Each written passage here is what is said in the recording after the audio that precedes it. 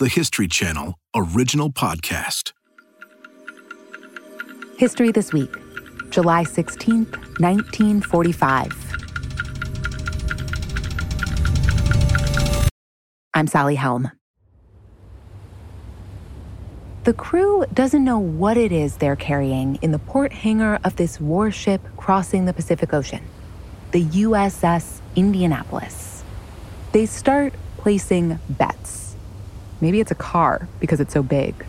One sailor jokes that it's probably a special delivery of scented toilet paper for famed General Douglas MacArthur.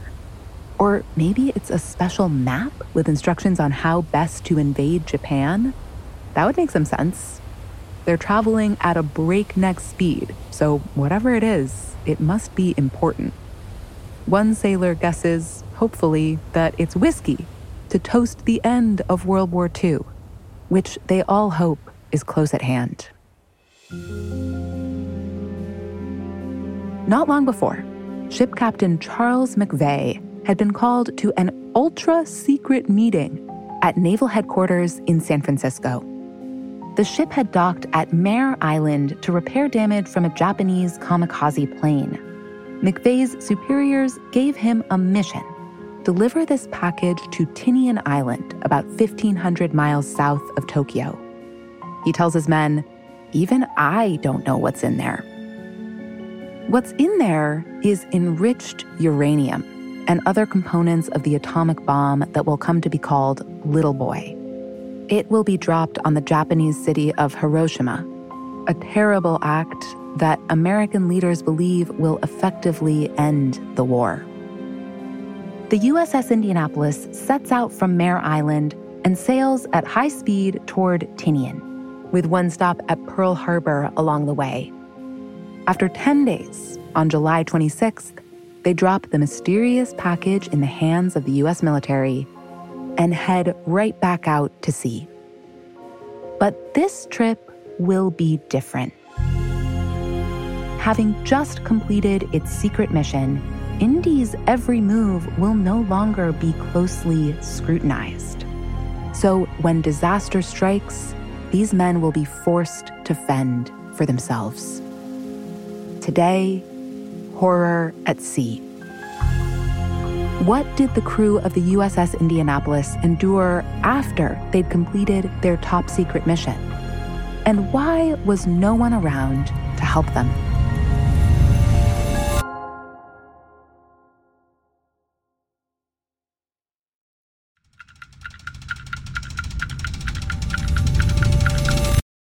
Historian Sarah Vladeck has interviewed more than 100 of the sailors who served aboard the USS Indianapolis. At 610 feet long, that is about 2 football fields, it was a striking vessel. Indianapolis was this beautiful ship. She was sleek, and she had these beautiful teak decks on the front of the ship, on the bow. And everyone knew this ship. She was President Roosevelt's ship of state. She was the flagship of the Fifth Fleet. So she's famous. She's famous, yes. So captaining this ship is an honor for Charles McVay. He comes from an accomplished naval family.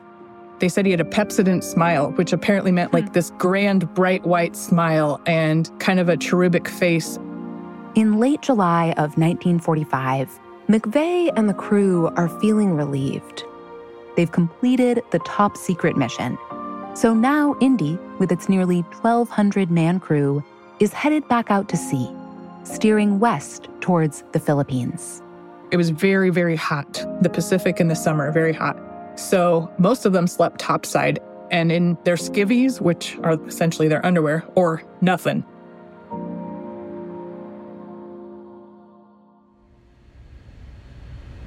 On the night of July 30th, 1945, McVay is in his cabin when, all of a sudden, an explosion rattles the ship. He's thrown to the floor. He was knocked out of bed, and he was not wearing any clothes. It was pitch black. Something has hit the ship, but what? Before the captain can gather his thoughts, there's a second explosion. his cabin fills with white smoke. He runs onto the bridge to find out what's happened. And all the men had been knocked to the ground. Without any light, though, it's really impossible to see exactly how bad the damage is. Everything is a kind of organized chaos.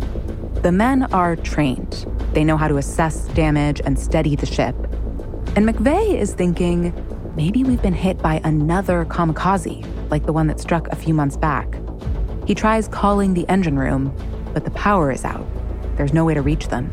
So he's sending his officers down below to the various decks and locations to get an assessment. And most of the men he sent down never came back. Because down below, the ship is on fire. Men are screaming, burned, trying to run from the flames. Dozens have already died. McVeigh doesn't know any of this, and he doesn't know that it was not a kamikaze. A Japanese submarine has fired 2 torpedoes at the Indianapolis. The first one tore off the bow, and this is, the first, 12 to 20 feet of the ship. And then it opens it up like a giant mouth, so the water is just coming right in. And that second explosion was torpedo number 2, hitting Indy's aft stack. And this is where the ammunition store are. And unfortunately, this is also where a lot of the stewards and the Marines were sleeping. So it hit those quarters and they were taken out instantly. McVeigh can't see that. Like the crew, he can barely see anything in the dark. But he does know that his ship is listing dangerously to one side.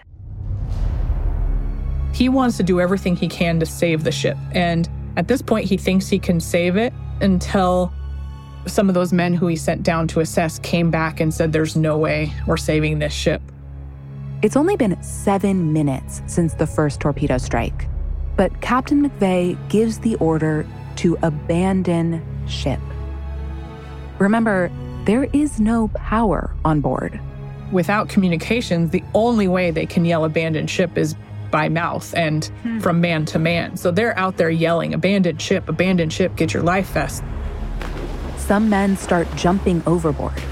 When the ship listing, some men are in the water, some are still abandoning ship, some are staying on the ship until it goes out from underneath them. McVeigh is still on board. He thought he was going down with the ship, and he was doing everything he could to get the men off the ship and in their life jackets.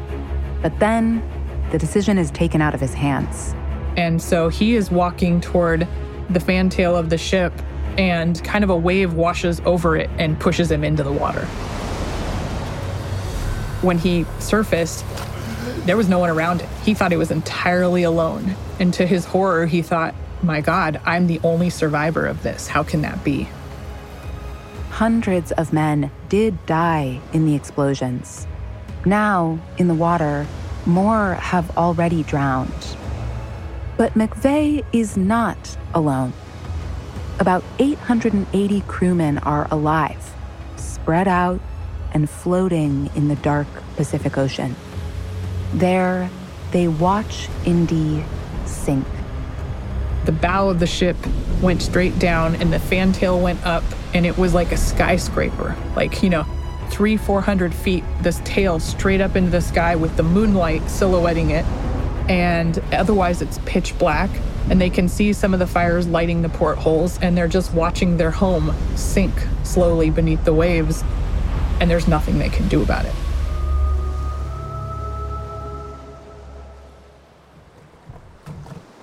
McVeigh is clinging to a crate from the ship.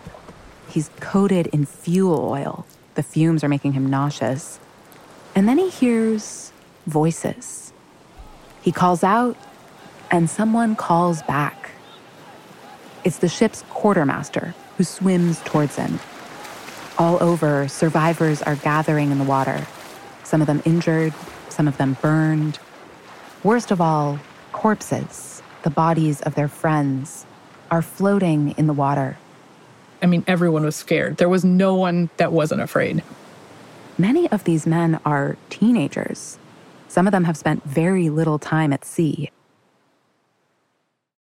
It has been 12 minutes since the torpedo strike. And these men, who moments ago were sleeping in their berths or lying on the deck, they are now in mortal peril. But there is hope. There have been successful sea rescues before, and crew members are pretty sure that the radio operator managed to get off an SOS. They think they're going to get rescued. So at first they're like, this is going to be a couple of hours. Absolutely. They think there's no way a ship this important and this big could disappear without anyone knowing. They think they just have to survive till morning.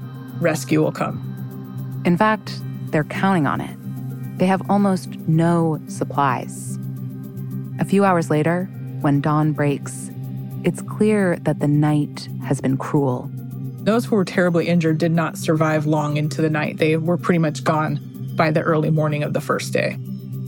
The survivors are now floating in a few large clusters, spread out over a mile. Some have had friends die in their arms. They can't see each other, so each group thinks it's the only one left. Captain McVeigh is lucky. His group has a couple of rafts that came off the ship, but the rafts can only hold a few men at a time. Sarah Vladeck says they also have fishing equipment that they use to catch a meal. But they tried to fish, but then they realized they didn't know if the fish was poisonous, so they had to throw it back. McVeigh puts himself in charge of rations. On that first day, he gives each man 2 malted milk tablets, 2 biscuits, and a half-inch square of Spam. He calculates that the food can last 10 days. Another group has more supplies than anyone else, rafts and nets, but they don't have Captain McVeigh. They had no leadership, and they turned on each other. And it really wasn't that they turned on each other in their right minds. It's a combination of severe hallucinations and just misunderstandings and the need to survive. Some of these misunderstandings turn fatal. The main enemies for everyone are hunger and thirst. But then, around noon, another threat arrives. In the 40s, the shark population was much denser in the Pacific. And, there were sharks, and everyone knew it, that followed the ships around because of the trash and whatnot that, went off the ships. Now, the bodies in the water begin to attract tiger sharks and oceanic white tips. Some are close to 20 feet long. And the water is crystal clear. Like, you can see 50 feet down. So they're seeing these schools of sharks right below them. Vladeck says that unlike great white sharks, which sometimes mistakenly attack humans while hunting other prey, oceanic white tips are known for their aggression. At first, the sharks seem curious and gentle, bumping up against the men's legs in the water. But that does not last long. What most men talked about was the blood-curdling scream. You wouldn't see the attack, but you would hear it. And they knew another of their shipmates were taken. Near the raft supporting Captain McVeigh and his group, a few sharks appear. The men decide to sleep in turns and keep watch through the night. And I think the fear of the sharks is almost worse than the shark, right? Because I know if I saw hundreds of sharks swimming below me, I'd have a heart attack before the shark had a chance. I mean, it's just horrifying to imagine that. What do they do to sort of maintain hope, morale, strength, will to live? Like, what do they do? They really, in most cases, leaned on each other. They would sing. Songs like Don't Sit Under the Apple Tree by the Andrews Sisters. And I could tell you hundreds of accounts of the men teaching each other to pray. A lot of them learned how to pray for the first time. And so they would do that. And there would be group prayers. They would talk to each other. They would ask about things at home. What do you miss the most? Vladeck says there's one prayer in particular that keeps them going. The prayer that is talked about over and over and over is Psalm 23. And so they would say that in groups, like, every morning and every night. And when things were scary, they would say the parts they remembered and repeat. Do you know it? How does it go? It's, "The Lord is my shepherd, I shall not want. He maketh me to lie down in green pastures. He leadeth me beside the still waters. He restoreth my soul." The men are doing their best to stay hopeful, but the pressure is unrelenting. "Yea, though I walk through the valley of the shadow of death, I will fear no evil, for thou art with me. Thy rod and thy staff, they comfort me." By the third day, some men even try to swim to the nearest shore, which is hundreds of miles away. "My cup runneth over. Surely goodness and mercy shall follow me all the days of my life, and I will dwell in the house of the Lord forever." They are all tormented by the same question. Why has no one come to save us?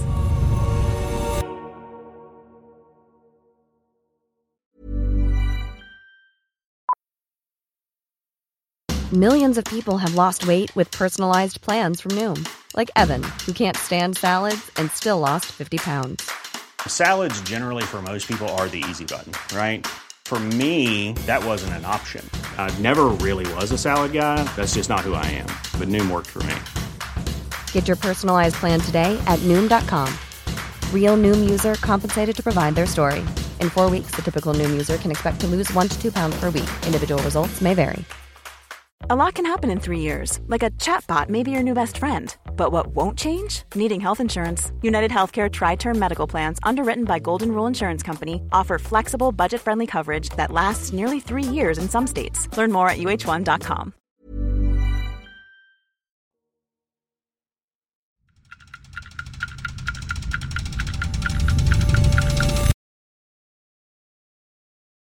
On day 1 in the water, the men had hope. But then day 2 passes with no sign of a rescue. Another night, another morning, still nothing. The men have all but given up. I mean, this is, day 3, going on day 4, that they're in the water. And they, at this point, realize no one knows they're missing. They are correct. The Navy still has no idea that the Indy has gone down. Operators did tap out an SOS, but the onboard power outage made it impossible to confirm whether the message ever actually went out. But then, on August 2nd, day 4, the men spot something overhead. One sailor cries out, "It's a plane." They look up, lock their eyes on it. But by now, they know better than to have much hope. There's been many, many planes that have flown over them, but when you're in the water and you don't have any emergency reflective gear or anything of that nature, you're invisible. But this time is different. The pilot of this plane is Lieutenant Wilbur Chuck Gwynn. And he's wondering, what is that down there? He's flying on a routine submarine patrol, meaning he's just looking for submarines that are out there. And as he's looking out there, he looks down and he sees an oil slick. And now an oil slick is an indication of a submarine. So he's thinking, oh my gosh, we have the enemy. Attack. Gwynn gives an order to his crew. Prepare to bomb. As he gets closer to do this, he sees something that's really out of the ordinary. He said it looked like, like a cucumber. Instead, it like bumps on the water. He flies lower and lower to examine the bumps, descending to 300 feet. And that's when he saw men waving their arms. And these men are covered in oil. The men he spotted were the ones that were swimming. And so he's not seeing rafts yet at this point, but he's seeing hundreds of men in the water. And so he doesn't even know who they are. Doesn't know who they are because, like everyone else, he has no idea that the Indianapolis has sunk. The fact that Chuck Gwynn spotted them was a miracle. Gwynn shouts over the intercom, "Ducks on the pond! Ducks on the pond!" That means men in the water. The long-awaited rescue can begin. And these men who had been passed over hundreds of times didn't even believe that he actually spotted them at first. And it wasn't until he tipped his wing, which was a signal, "I see you," that then they started cheering. Then with any energy they had left, they were hooping and hollering and, come save us, come save us. They were at death's door at this point too. So how long had they been in the water? At this point, I think they were in the water about 80 hours. Wow. And swimming. I mean, that's a long time to be swimming and fighting for your life. Meanwhile, the Navy's command center gets word that hundreds of men are in the water. But which of their fleet has gone down? They ask all ships to report their location and realize USS Indianapolis isn't calling in. They check to see if Indy ever arrived in the Philippines. When the, actual report comes in saying Indianapolis never arrived as expected, they think, oh man, is it really that ship? And then it's confirmed. Back on the water, more planes arrive. They drop rafts and supplies. One pilot goes totally against protocol, landing his plane in the water. He decides, to hell with what's going on, there's men in the water, because he actually sees the sharks attacking men. And he said, we have to do something. Some of Indy's survivors hang onto the wings while they wait for the rescue ships to arrive. And even with salvation in sight, men are still dying. The first ships show up around midnight, 12 hours after Chuck Gwynn spotted the survivors. They picked up the men. There were 320 who lived and 4 who passed away nearly right away. So they say there was 316 survivors. 316 survivors out of almost 1,200 men. One of them is Captain Charles McVeigh.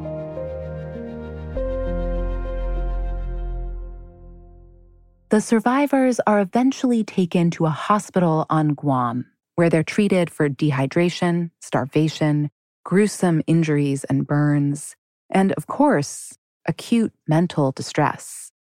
They are also given firm instructions. Do not tell anyone what happened to your ship, not even your family.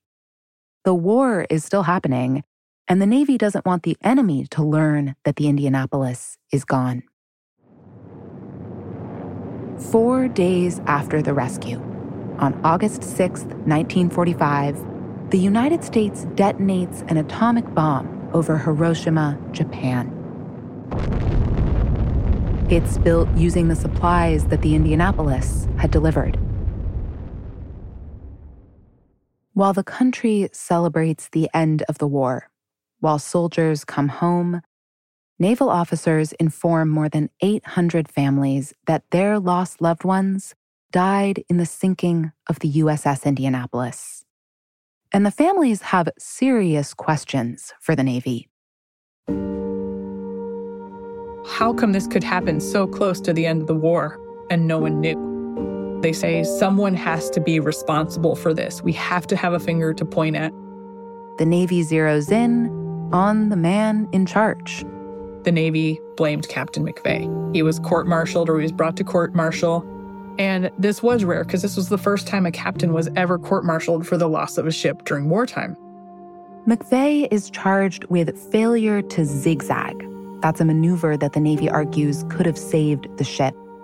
And they also say he didn't issue his abandoned ship order in a timely fashion. The surviving crew, and even the captain of the enemy submarine, testify that there's nothing McVeigh could have done. But the Navy finds him guilty on the first count.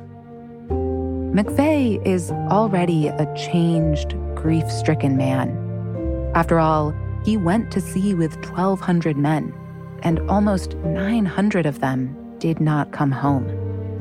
And I think you can't be a human being and care for your ship in the way that everyone talked about McVeigh caring for it and his crew, and to not be affected profoundly by that. So I think that he felt he deserved whatever the Navy did to him. And in fact, he did say that, whatever the Navy did to me is fine.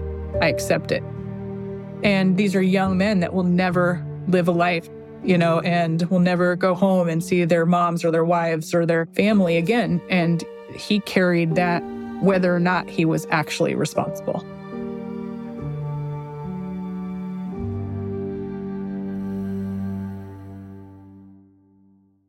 McVeigh carried that heavy burden. And for a long time, many survivors of the Indianapolis disaster didn't want to talk about what had happened to them. The war was over. Why relive the terrors of those days and nights at sea? They came home, they got back to work, they got back to their families. They did not breathe a word. But in 1960, some of those sailors hold their first reunion. McVeigh attends, and he's saluted by every man there. The event becomes an annual tradition. And over the decades, as the men start to talk among themselves, a cause emerges. They decide to work together to exonerate their captain, especially after McVeigh dies by suicide in 1968. It took long years of lobbying Congress and the Navy, but in 2001, another verdict is reached. More than 55 years after the USS Indianapolis was sunk by torpedoes in shark-infested waters, Captain Charles McVeigh is posthumously exonerated. He can now be remembered with honor, officially, as one of those who endured one of World War II's most haunting, most harrowing episodes, together with his crew.